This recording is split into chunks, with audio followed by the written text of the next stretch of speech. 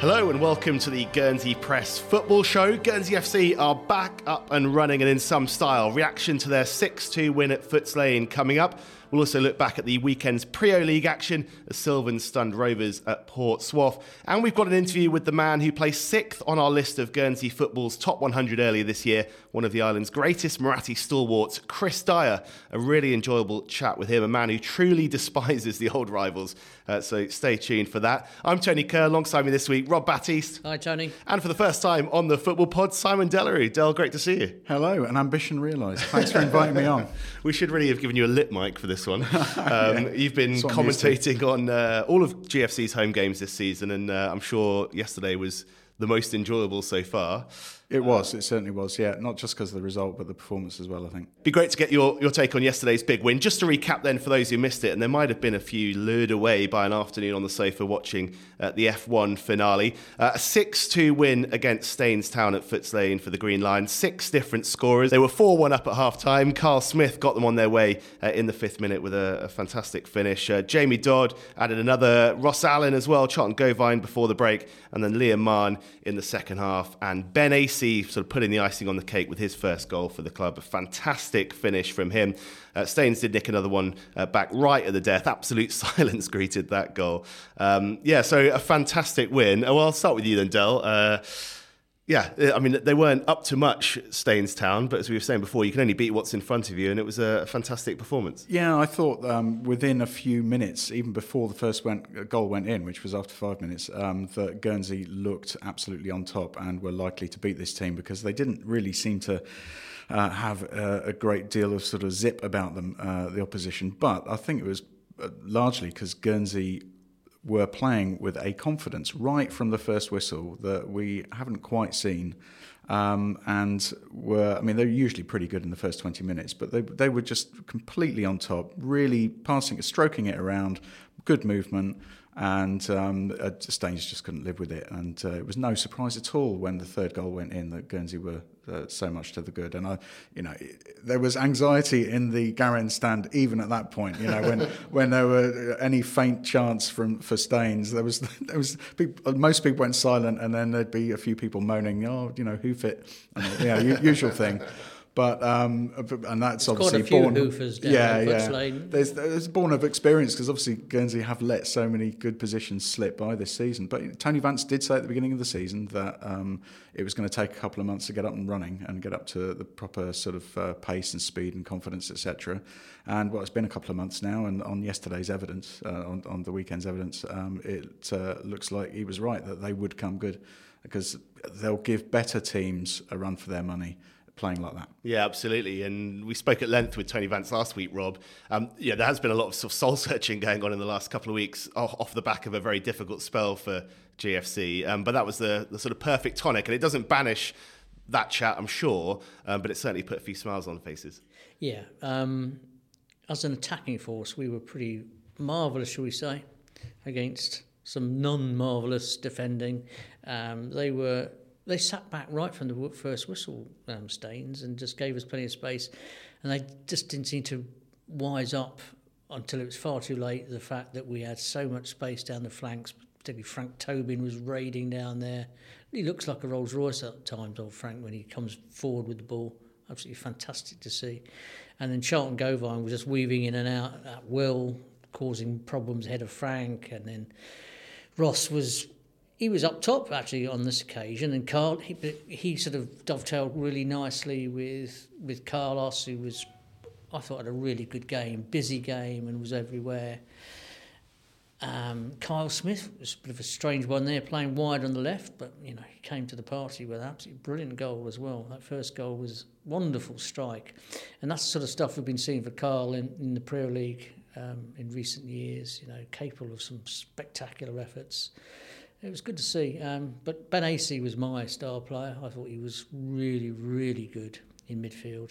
And he's just sort of he's eased into this level of football when, just a few weeks ago he was playing in the Premier League and, he'd just come through from the under-18s. He just seems to have, he's quite capable of actually just stepping up a level without any fuss at all. And he seems to be improving by the game. I think you've got a real special player in the making there. Yeah, and he took his goal so well. I would have hit it first time and it would have gone about 30 yards over the bar. He took a touch on the edge of the box and just stroked it into the top corner, Del. He did. It was a very subtle touch, but he stopped it dead, and it was it put it in the perfect position for him to just have a little moment to size it up and curl it, and he picked his spot perfectly. Goalie had no chance at all. And it's good to see that he got off the mark with a spectacular goal, because a couple of GFC games ago, he ran from really, I seem to remember he ran from really deep and would have scored a fantastic solo goal. In the end, fluffed it at the last minute, duffed his shot. One of those where the long yeah, that's right. The run is so long, and he they was just so lose the annoyed energy. with himself, because he thought, I'll get off the mark with this absolutely brilliant goal. But he did actually get off the mark with a brilliant goal, but it was just 2 matches down the road, probably. And in his best game as well. I mean, he was so involved, like you said. You know, it kept coming to him. I was mentioning him in commentary like every few seconds, it seemed. And I just thought the Man of the Match award was actually awarded to Liam Mahon, who had a great game. You could have given it to almost any outfield player, really, for that performance. On another day, Ross would have had 5 or 6. I mean, he had a good game, had a lovely goal. He curled another one shortly after, just was destined to the far corner, and the keeper made a great save. Yeah, I think if it had finished 10-2, I don't think that would have flattered Guernsey. Tony Francis talking about 14, and he may well be right. And it's strange that the guys who were sitting behind me in the stand from Staines Town were quite open about it. They were just saying, we could have been tanked here, 10, 12, and they seemed quite relaxed about the whole thing, which was really strange. Well, they were very complimentary, as a lot of clubs are, about the hospitality on offer. And despite being absolutely walloped, they were very pleased to be there, I think. Yeah, I spoke to a few fans in the hockey club afterwards who'd come over a day early and were planning to stay another couple of days, and they were just loving life in Guernsey and really enjoying their holiday. So they were very sanguine about it, but they clearly recognised that Guernsey had justifiably come out on top, and it was certainly, as you say, wasn't a flattering scoreline at all. And we celebrated the performance of a young star in the making in Ben Acey, and we saw one of the older guard getting back involved after quite a while, Ryan Zico-Black, coming off the bench at the age of 40. Yeah, that's a perfect introduction when you're 5 goals up, all 6 of that by then, and come on and basically have no pressure on you. I see Zico managed to get himself involved in a little contretemps, which is his want over the years. He can't hold himself back from these contretemps. It did make me laugh because he had a cracking free kick in a great position, which he put some way over the bar, and someone shouted from the crowd, "Retire, Zico," which I thought was a bit harsh. But to be the selection of Zico caused a lot of eyebrow raising, but I can see where Tony Vance is coming through because quite clearly in a lot of games this season we have in the latter period just failed miserably to manage a game in a good position, where if you've got somebody who can do his running for him, he will hold on to the ball and provide calm, which is in all football is badly needed, I feel. You see it week in, week out in Premier League, people are playing at a speed which is far, far too good for their own skills, But Ryan has always had that calmness about him and a good range of passing. And they've still got a good strike on him, but going by that goal he scored against St Martin's in the pre-season friendly, it's an absolute cracker. So, he's still got an eye for goal. And he's looked after himself quite well. You wouldn't start a game with him, but I could see the benefits of him being involved in a home game particularly, which is going quite well. And I was also pleased to see Glenn Le Tissier be so involved. Fair play to Glenn. He's tried time and time again to get into this GFC squad, and he's, if Ross Allen hadn't been there all these years, he may well have got in there on a regular basis far earlier. But he's a good player, Glenn, and sadly he's not quite. If he had a bit more pace, a bit like Carlos really, if he had a bit more pace, he would be a really exceptional player. And he went so close 3 times yesterday to score, but he was trying so hard, and I hope he gets more opportunities, even if it is off the bench.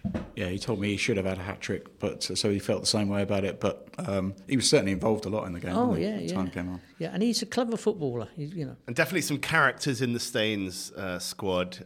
This is a club who've been to the FA Cup first round a few times. I'm sure I've watched them on BBC before, but they've obviously maybe dipped a little bit in terms of level from those teams. But Yeah, in terms of some of the names on the team sheet, there was one in particular that stands out. The one that really annoyed me was I I turned up and my commentary is for GFC TV, and Ollie Tracy, who does the camera work, handed me the sheet and said, "Oh, sorry about the number 11." And I had a look down. So I had a few minutes to practice saying Oluwatimileyin and Oshinei, and I'd got that licked. And then the first thing I notice is that Oscar Pearson in the booth is calling him Timmy, which is obviously his nickname. And then he gets substituted anyway after about 15 minutes, so I didn't get to say it anymore. But anyway, so I've said it now on the pod. But yeah, there's certainly a shorter name that stands out as well in that lineup. Oh, Ditu. Yeah. R2D2. Yeah. He's playing in midfield. Yeah, with the surname D2, I suppose you're inevitably going to be nicknamed R2, but that ended up on the team sheet, so that's how he's listed officially. Apparently, that's what his name. He was named on the flight list as R2D2. Oh, okay, all right then. Perhaps he has changed his name by deed poll. These things happen. But I must say, I thought his battery was a bit flat on this game. He wasn't involved much in the game, was he? So that's GFC up to 17th then in the table. Still, obviously, with a few games in hand on those around them. One more home game to come this year. One more game to come, I guess, this year against 8th place Binfield on Saturday. That's before a run of 8 away trips in 9 to start 2022. So yeah, I mean, good time to get that result, and reinforcements on the way, as we saw on the back page of the press at the weekend. Jacob Fallay's back. Well, he was supposed to be back, I think, by now, wasn't he? But a slight mishap with COVID has meant he's been in isolation, but should be back soon, and that'll be another big boost. Yeah, I think we've been lacking a really dominant aerial centre half for quite a while, and Jacob Fallay's is far better player than the Jacob Fallay's which was introduced to GFC probably in 2018 when he was still a kid. He was promising then, very good in the air, but he didn't have the all-round game that he has now. I mean, he was really quite outstanding for Sylvans last season, and I think he is going to be nail that position down for a long time to come. And one presume he'll slot in alongside Jamie Dodd, and Thomas Dodds will probably move back into midfield because he was playing in defence on Sunday. So yeah, it's a good one to have, because we are weak at set pieces. There's no doubt about it. Defensively, and good sides will try and take advantage of that. Do you think GFC have lost out by having Thomas Dodds go back into defence? Because I mean, he's obviously been the number of times in a game he gets to the ball at exactly the right time and snuffs out an attack. But do you think actually providing that kind of service in midfield is going to be better for the side? Yeah, I think he's a better defensive midfielder than a centre-back, although he can cover that role quite capably. He's quite strong, reads the game quite well, but, he's not Jacob Fallay's. Well, it's an exciting prospect. And then lead him, like you say, after Binfield, there's 10 of the next 12 are away. So let's hope that they've all got their COVID certificates and they can travel and all the rest of it. Yeah, tough old start to the new year, but yeah, looking forward to the final home game, as we say, against Binfield on Saturday. Del, thanks for joining us. Welcome back anytime. Cheers. It's not like you're far away on the desk over there, is it? So pop in. It's been good hearing your dulcet tones on the GFC TV, and well worth watching back the highlights for sure from Sunday if you didn't see them. So we'll see you next time. Thank you. Welcome back. Let's move on to the Prio League then, Rob. Just 2 games played this weekend. We'll come on to the issue of postponements perhaps in a moment. But let's start with the action. Big win for Sylvans at Rovers. Quite a strange game, as you were saying. 4-1 it finished to Sylvans, and elsewhere Rangers fought back from 2 down at half-time at home against Manza to draw 2-2. Just 5 matches left before Christmas now, so we're pretty much at the halfway stage.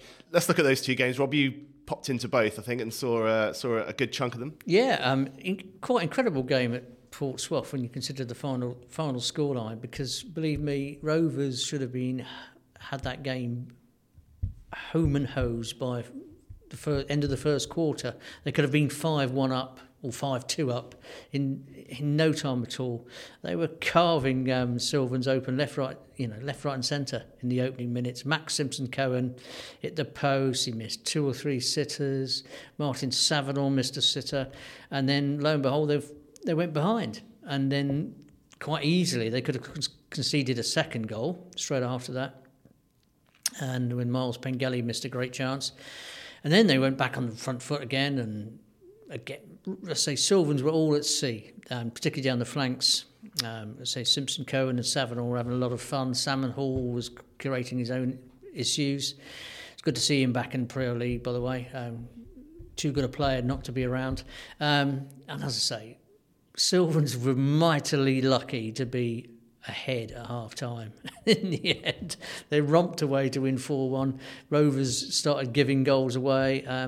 Ewan Melrose helped himself to a couple of goals. Thiago Rodriguez scored. And, it's one of those days where very little went right for Rovers, but those things happen. Then I headed up to St Andrews and arrived just before half-time to see that Rangers were struggling badly, 2-0 down. Apparently they'd been muscled out at a number of corners. They conceded from 2 corners, but they could have conceded more from what I gather. But in the second half, playing down the hill, they were comfortably the better side, were quickly back on level terms, and should have won the game, really. It was a very good save from Miguel Santos late on to deny Rangers the third, and Finn Belknap planted a header wide late on as well, which he should have gone on target, and that may well have wrapped it up. I was really struck by 2 young Rangers who have caught my eye time and time again. And we had young Jacques Covin, who's, I believe, may still just be 16. If he is 17, it's not by much. And he was introduced at the start of the season, and he was playing in defence largely there. I think he was playing probably at fullback.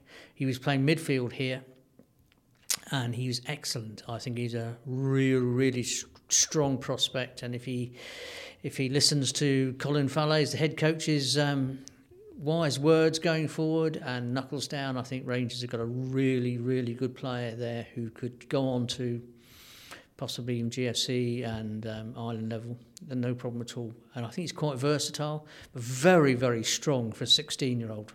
I've talked before in the past about George McNeillan impressing for North. I would say Jacques is of the similar ilk, a good prospect for the future. And up front, it was Sam Heathcote, who's Guernsey's fastest footballer, because when he's not playing football, he's whizzing around the track in a go-kart. I shouldn't say a go-kart, a cart at 100 miles an hour, whatever it is, setting lap records. He is a lovely footballer to watch, very skillful, neat attacker. Unfortunately, I think he is not a front man as such. I think he needs a good striker to play off, which Rangers haven't got at the moment. If he did have somebody to work off, I think he could develop into something quite special as well. I love watching him. He's a good, honest player as well. That's encouraging stuff then for Rangers. Yeah, they're slowly getting there. They're still bottom, but I wouldn't be surprised if they did what they did last year, which is gradually improve as the season gets ahead, and pull off that bottom spot, because quite clearly Manza. I admire the way they've stuck to the task and determined to basically stick 2 fingers up to everybody and ensure that they played this season. They're still going strong. They had one of their better sides out on Saturday. But it's probably when they lost Piers Ockleford to injury that they started to lose their sort of control of the game. And so obviously hard times ahead for them. But they've still got some good players, and I wouldn't, they'll win some games going forward as well. Yeah, and as mentioned before about the postponements, there were a couple this weekend. I know the Alderney, big topics. Yeah, Alderney were pretty disappointed not to have a home game this weekend. Vale Rec. Yeah, Vale Rec were due to go up there, but Jody Bisson, the club president, sent out an email on Friday evening saying basically, my lads aren't going to Alderney. I wouldn't want to go up there under these conditions, so I don't expect them to go up there. They were concerned. It was a combination of a dodgy weather forecast. It was sort of a threat of possibly sort of very low clouds that are coming in and then get stuck up there. And then the Vale were concerned that then there was probably potential of catching COVID and what have you, and having to stay up there for 10 days and having to pay for it all and what have you. And they were saying, so close to Christmas, it was not the right thing that they didn't want to do. So they basically said, were not going, and they forfeited the game. And closer to us here, something that that drew a little bit of consternation on Twitter over the weekend, the situation with Bell's match against St Martin's, which has been rearranged for before Christmas. It's going to be played on the 21st. What's the story there, Rob, and what's your take on it? Goodness knows exactly what the story is, but I must admit I strongly suspected at the start of last week, when it was pouring down with rain and I saw the forecast of the week, I thought Bells will not play that game on Saturday, and that's how it transpired. Now, you can read that as you like, really. I think Bells are struggling for players at the moment. They've had a lot of injuries, suspensions, etc., etc. Their form is pretty iffy, to say the least. St Martin's obviously the champions. We've had a pretty dry season so far, with very few postponements, and I think Bells, quite cleverly, I suppose you could say, used the fact that they had a Veterans League game on a Friday night there that they wanted to play and felt they should play, because their veterans deserve as much attention as their Prio League. And then, of course, there was no way there's going to be two games played on that pitch in the space of 24 hours. So the Prio League game got called off. It's not great at all, but my own opinion about this is that it's rich for other clubs to complain about the whole thing, because they've all done it many, many times in recent seasons. They've called games off to suit themselves, using poor pitch conditions as an excuse. And I'm afraid it, as I say, it's sad, but I wasn't surprised at all. And the way things are with players missing at this time of year, office parties, etc., I think perhaps, we should be looking seriously at calling a halt to Premier League football early in December and having a month break. And let the bad weather go, let the parties go ahead, and resume in January, mid-January. Well, the forecast looks pretty dry for the run-up to Christmas, so a fairly good chance that game will go ahead on the 21st. We've got four fixtures this coming weekend. North take on Manza. It's Rangers against St Martin's, so St Martin's in action twice in 3 days. Rovers face Alderney, and Sylvans take on Bells. So busy few days for those two sides, Bells and St Martin's. But yeah, at the halfway stage, more or less, in the Prio season. Very briefly, Rob, your assessment so far? Assessment so far is that St Martin's will win the league. They still are the best squad in terms of depth, overall quality, goal scoring, great goalkeeper, good coaching. I can't see anybody touching them. North have got the capability. They've got some, individually, man for man, probably every bit as good as St Martin's, but they haven't got that edge, that competitive edge, which Saints have had instilled in them for quite some time. So I can't really see anybody staying with them over the long course. They may well drop points, a few points along the way, Saints, but can't really see it, them being overtaken. Rovers, of course, they would have fancied themselves, and then they lost on Saturday. I put Rovers in the same category as North and Sylvans, to be honest.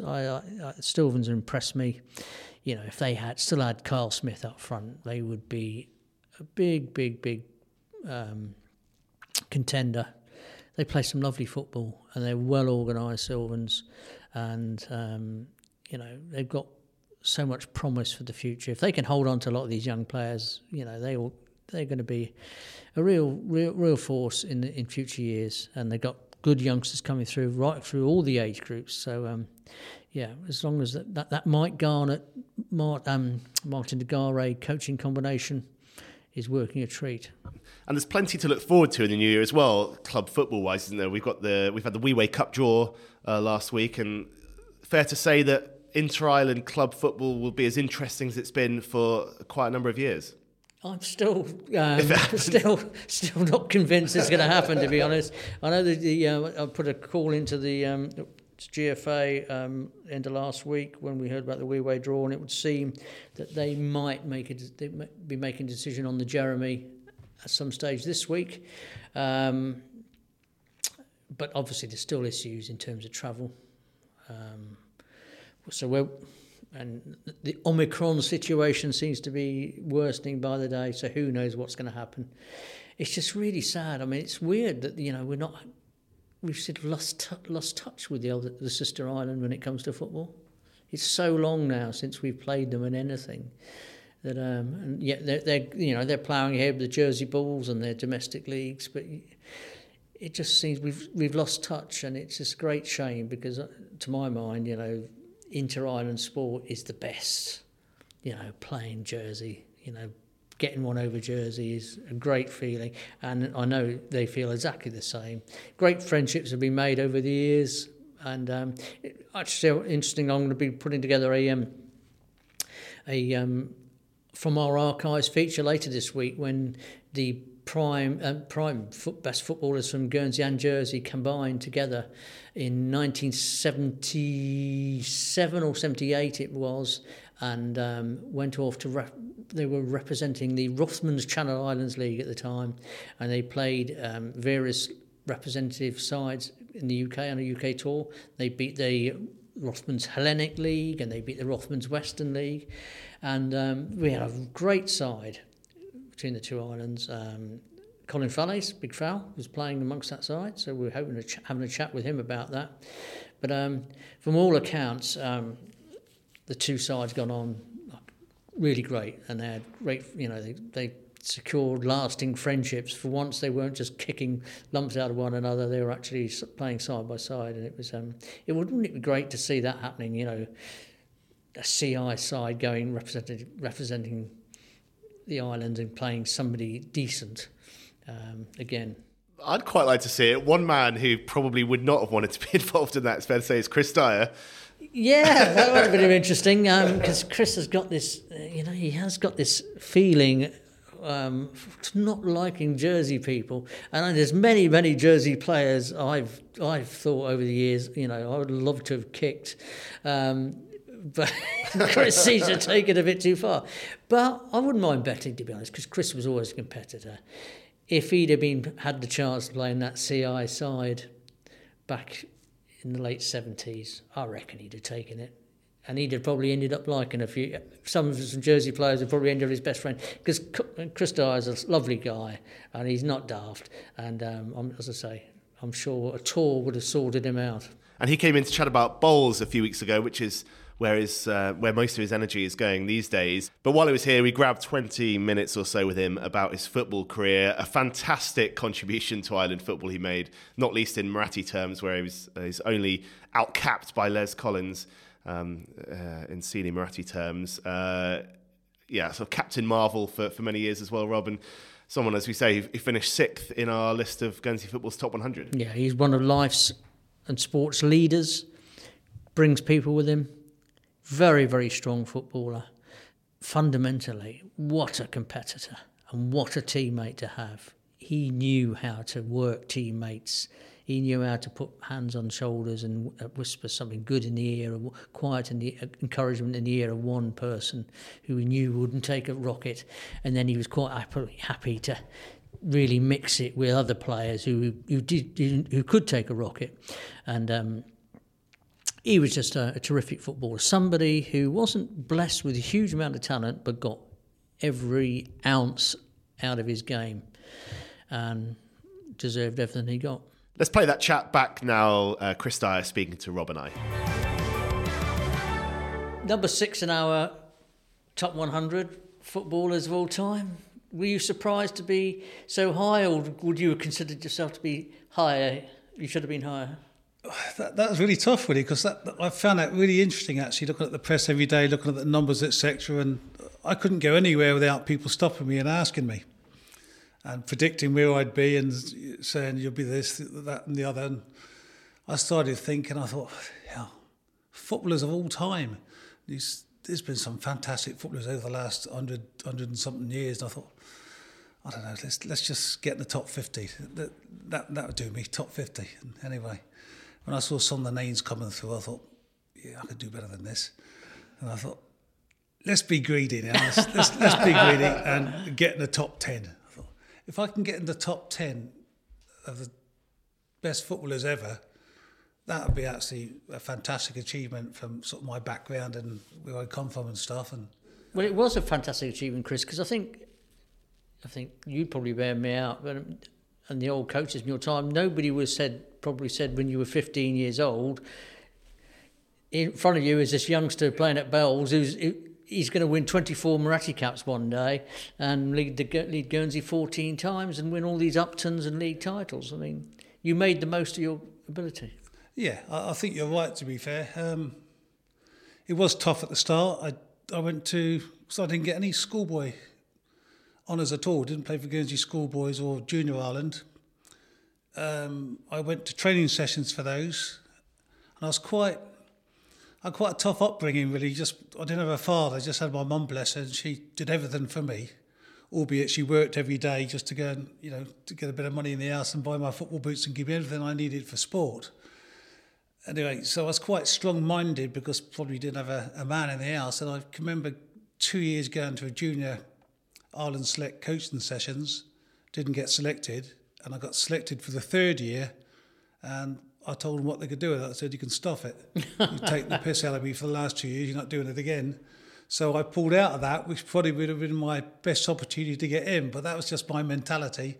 And I guess now I've probably got a little bit of regret that I didn't play Junior Ireland or Schoolboy Ireland, but moving on from that, to get one Muratti cap was just a dream come true, really. Absolutely fantastic. Couldn't believe it, really. It just went on from there, and to go and get 24 in the end, and I think they were consecutive as well.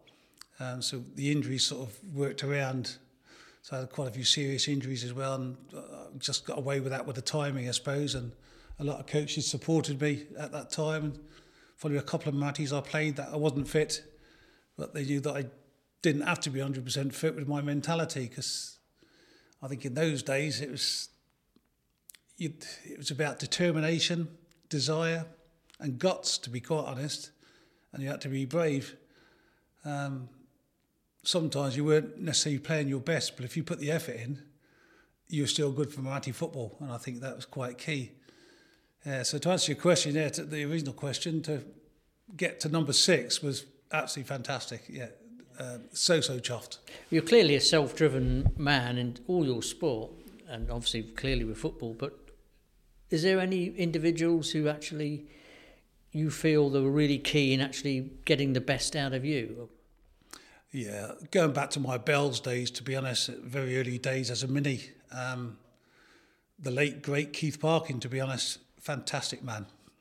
Keith Parkin and Winkle Wallace is still around now, but they used to pick us up to go training with the Bells Minis in this little old car. There'd be 7 or 8 of us in the car going down to Minis training. You could see the road, the car was so bad with holes in it. And you couldn't travel around these days like that. But Keith used to pick us up and was so encouraging, really. Can't thank that man enough, to be quite frank. I think he built a lot of this mentality into me. And I can remember I was a mini down there from about 6 or 7 years of age. And I went through and played junior football down there. And he always sort of singled me out and looked after me. And I can remember he always played me in age groups a lot older than me. And I even played against railway players when I was sort of 14. And I thought that puts you in good stead. And a few times I've been knocked over and sort of trampled on, if you like, by railway players, which were thugs in those days. And it certainly didn't do me any harm. It sort of gave you a good grounding. But Keith was always there. I felt guilty when I left the Belgrave Wanderers, to be honest, but things arose that had to happen. But he was probably the best mentor in my early days.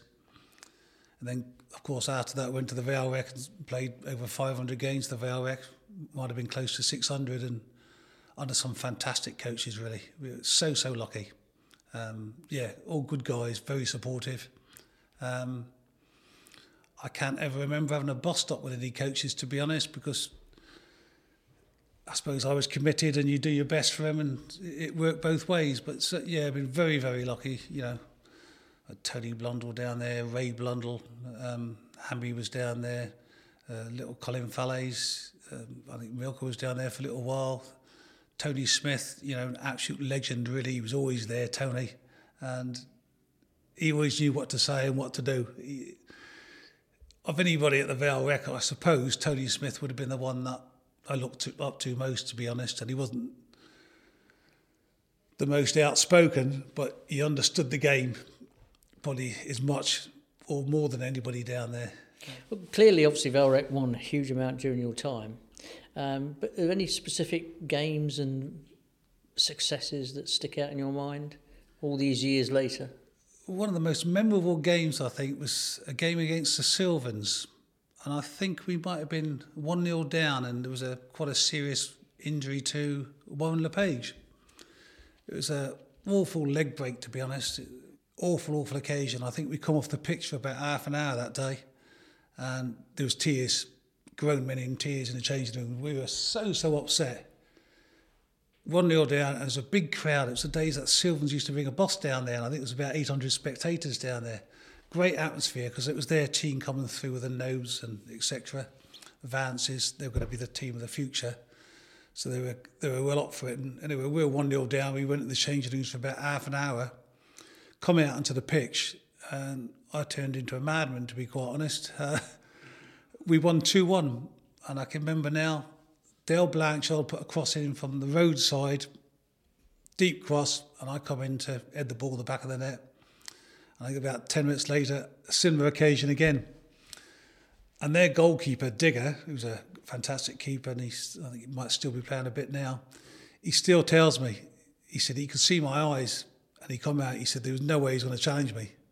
He said that you were just possessed, like, and it was just that sheer emotion, and let's do it for Warren LePage. And we won that game 2-1. And I still think about that game now. It's just something it takes you over. Don't know what that was. Yeah. What about Jersey matches? Because obviously, although Jersey generally had the upper hand, I mean, there were plenty of Guernsey wins in your time. Is any specific triumphs over the old enemy? Because let's face it, Chris, nobody hated Jersey more than you. Oh, I hate them. I still do. Absolutely bloody hate the people over there. Can't help it. It's just horrible people. Yeah. Serious attitudes. Yeah. I just think they're better than everybody else. I don't know why that is, but that's the way they're brought up or whatever. So, but some of the Jersey Marathis, what games, incredible. And I can remember lifting the Marathi vase in Jersey. I was lucky enough to lift the Marathi vase in both Guernsey and Jersey. The Jersey triumph, I can't remember the score now, it might have been 1-0, I can't remember.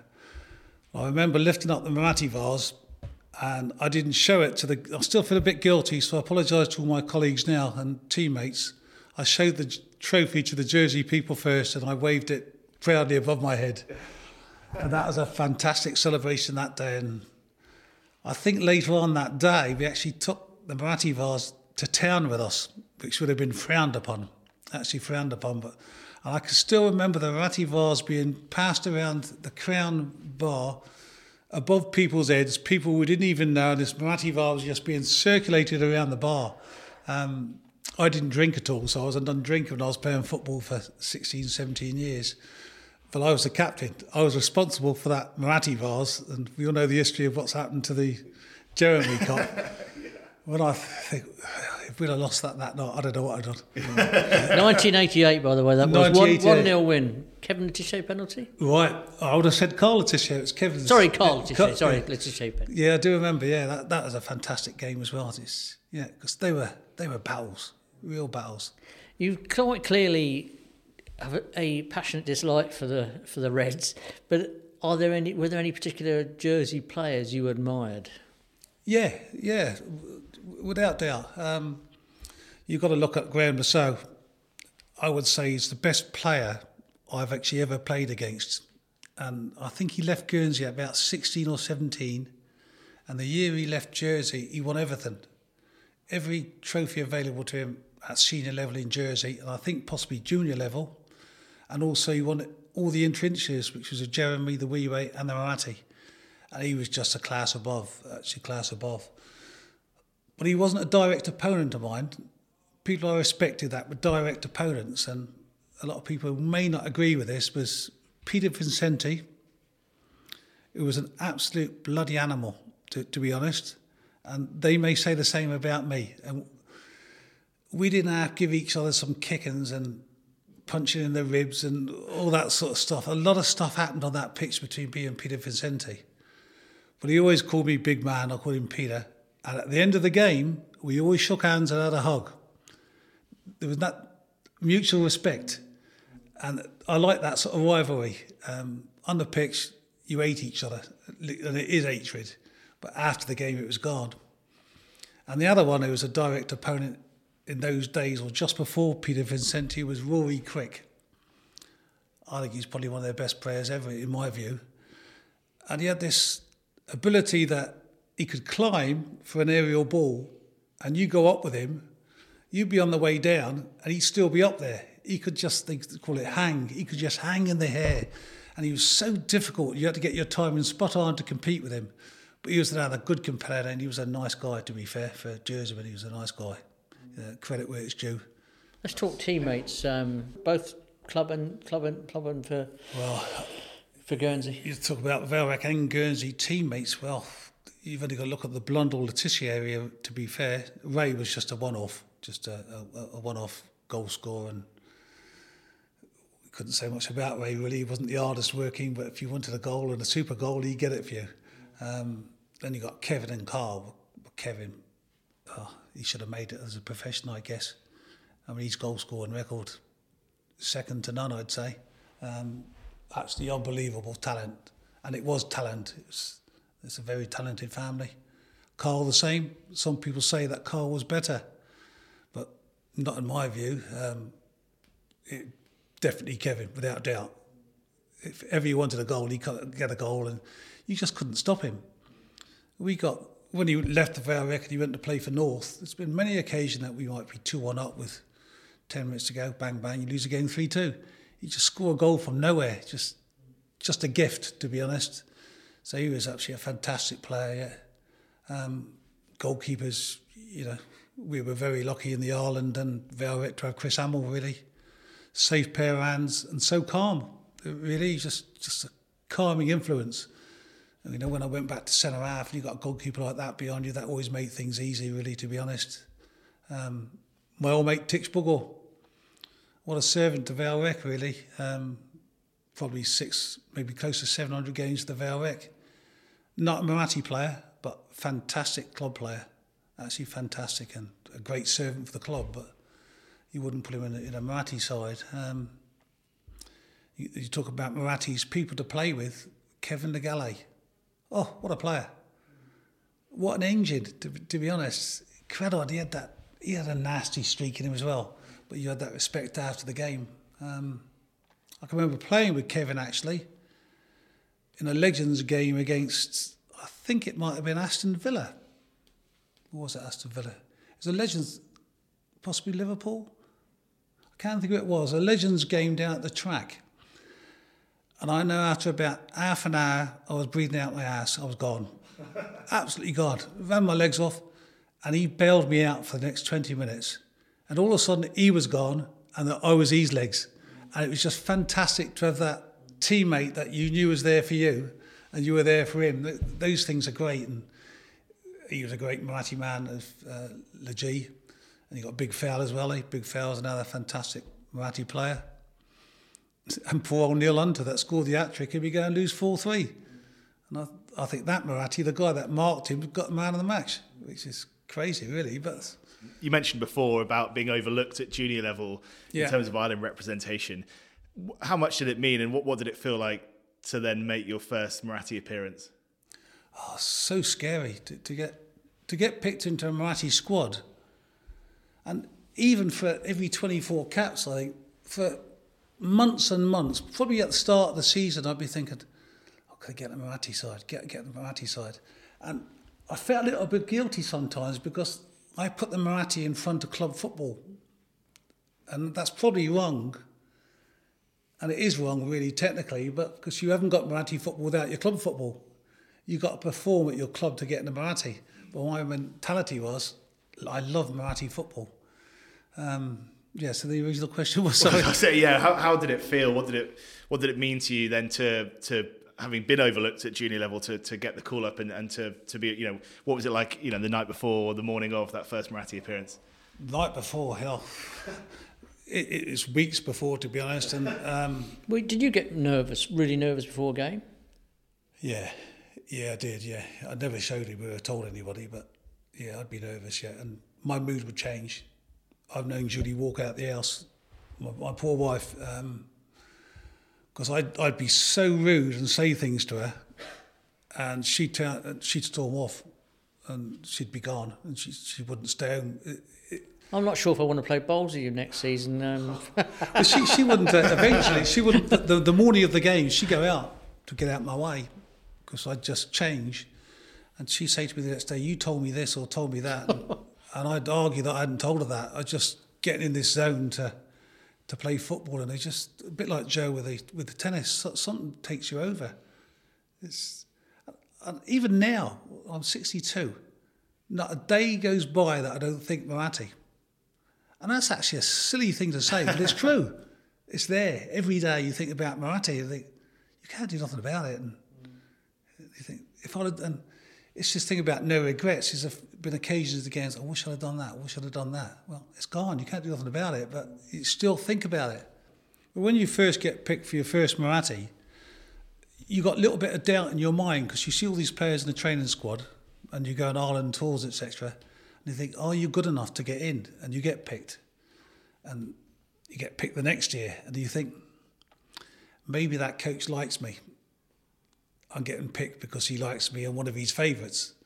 So then another coach comes along and you get picked again. Oh, this ain't so bad. And once you've gone through 4 or 5 Ireland coaches, you think, you're not just lucky. You're not just because people like you. You must be doing a job.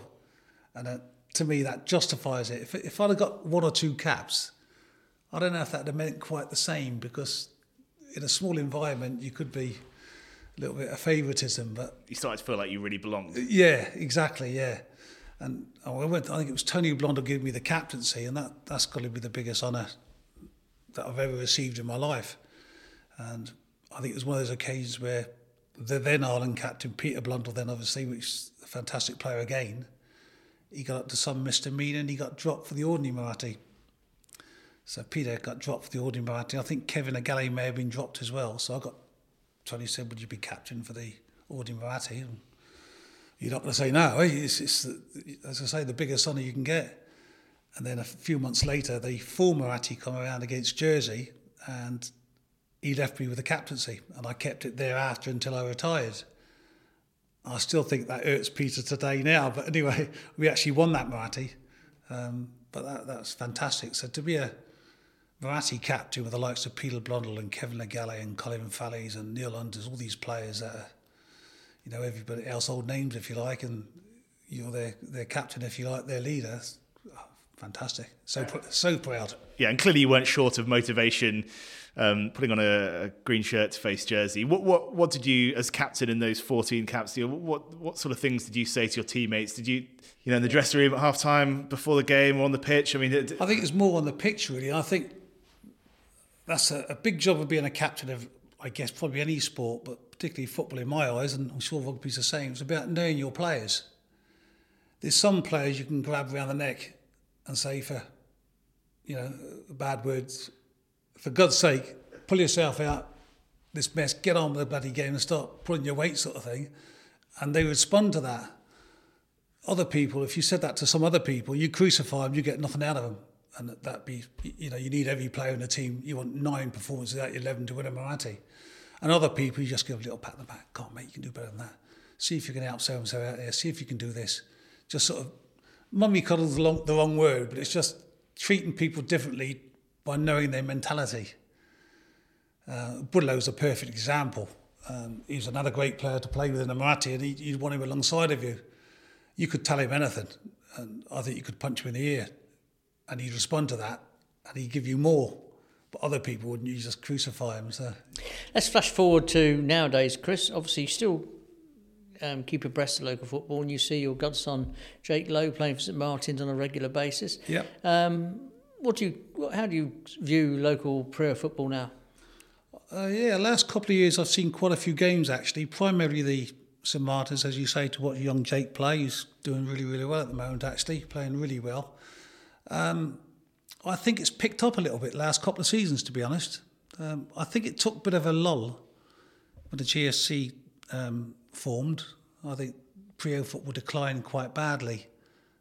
But I think with that little bit of a COVID situation that we've had, I think the standards picked up again a little bit, really, and it's get quite competitive. I saw a game last weekend, actually, Alderney against St Martin's, and that's quite a good watch, to be fair. Alderney, I know they've got a very small squad, but they've got some good players, good experienced players, but their legs have gone, they pass their best, but it's quite a good watch. I think the game's quite competitive. I think the standard has dropped, and people will say, everybody says that who's retired because it's always better in their day. But I don't think of it for that sort of thing. The standard has definitely dropped, but as long as it's competitive, I think that's got to be good for football. And the GFC situation is still going strong, which is good. How do you envisage if you'd been, suddenly emerged as a 18, 19-year-old now as a talented footballer, and Tony Vance said, come on, forget about playing for Velvet, I want you to play for GSC and we'll go away week in, week out, and you and also realising this is a way into the Marathi team, how would you have responded? I'd have been straight there. No hesitation whatsoever. And I'm not saying I'm the biggest fan of it, but if I'd have been a player, no doubt at all. I'd have been straight there because you want to play at the best level you can. And those lads have got the opportunity to do that, and I think they should do it. So, from my point of view, I'd have loved to have done it, for sure. I didn't play Island Games, but because I thought the Marathi is more important than the Island Games in my view. But I'd have certainly gone for this GSC situation without doubt. Yeah, and good luck to him, to be honest. But, I mean, just last night I watched a young lad, Alex Scott, play on TV, doing so well as a 17-year-old. I know he had a little sample of GSC. So it just opened doors for you as youngsters, because I think there's a lot of opportunities out there. So if you can get a bit of exposure in the UK, it's got to be far better than playing week in, week out against the same players in Guernsey. And I think your standard goes up as well. I can remember I had a serious injury and I had to go to Harley Street for a groin injury. And part of my rehab was this fitness regime that they're giving the professionals. And there's a 6-week programme, and I did it to about 5 weeks, 2 days. And then I broke down, I couldn't do any more because the fitness was just too much really with a full-time job. But at that stage, I think that I was playing the best football I'd ever played in my career, because that was the fittest I'd ever been. So I think your fitness levels go up as well. And the better oppositions you're playing against, your standard goes up as well. I think we get a bit stale. Undoubtedly, Yeah, and I think that helps Jersey, to be honest, because I know Jersey get a lot of people that move over from Scotland, England, Wales, or wherever. The greater churn of players, isn't it? Exactly, and a lot of they're playing at a better level in Jersey. They're coming over to Jersey. That brings their game up.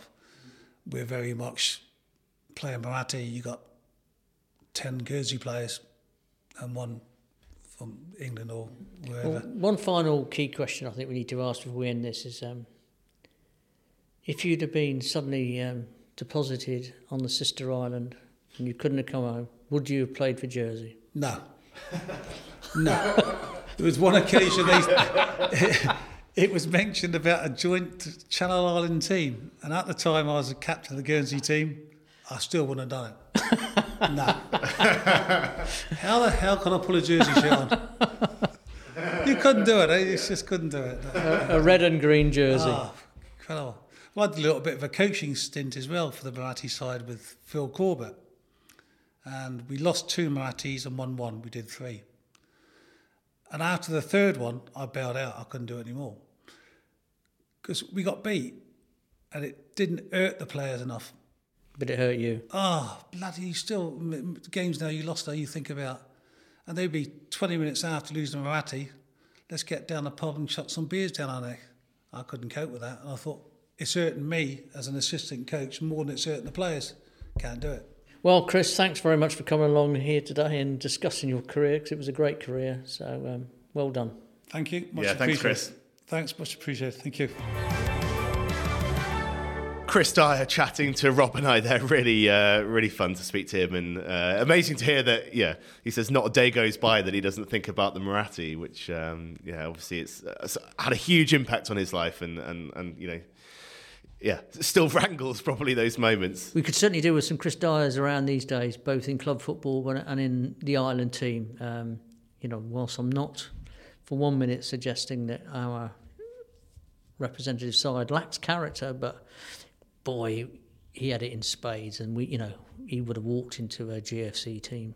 Well, that's just about it from us. Just a quick mention for Maya Le Tissier was out in action live on the BBC, on BBC Two yesterday afternoon, taking on Manchester United in the WSL. A 2-0 defeat in the end for her Brighton side, but she got a big build-up in the pre-match chat. Farah Williams, former Reading and England player, saying that she thinks that Maya is the only player around that's going to push Lucy Bronze in terms of the England setup. Wow. Someone who'll go on to have a big international career. So, We almost mention Maya every week, and she's clearly doing so much right and making some massive impressions over in the English women's game. So, fantastic to see. And here's to a big 2022 for her. Rob, this is the last football show of the year. We'll be back in the new year. As you say, there are a few games next Saturday, but they're a little bit too close for Christmas for us, I think. I'll be off, certainly. I don't know about you. So, we'll be back in January with plenty more, and there is lots to look forward to. We'll be back on Thursday with a general sports show, and we'll have a review of the year coming up for you between Christmas and New Year. So do keep an eye out for that. Don't forget to follow us on social media at GSY Press Sport on Facebook, Twitter, and Instagram. And do pick up a paper 6 days a week for all the very best local sports coverage. Thanks very much, Rob. Cheers, Tone.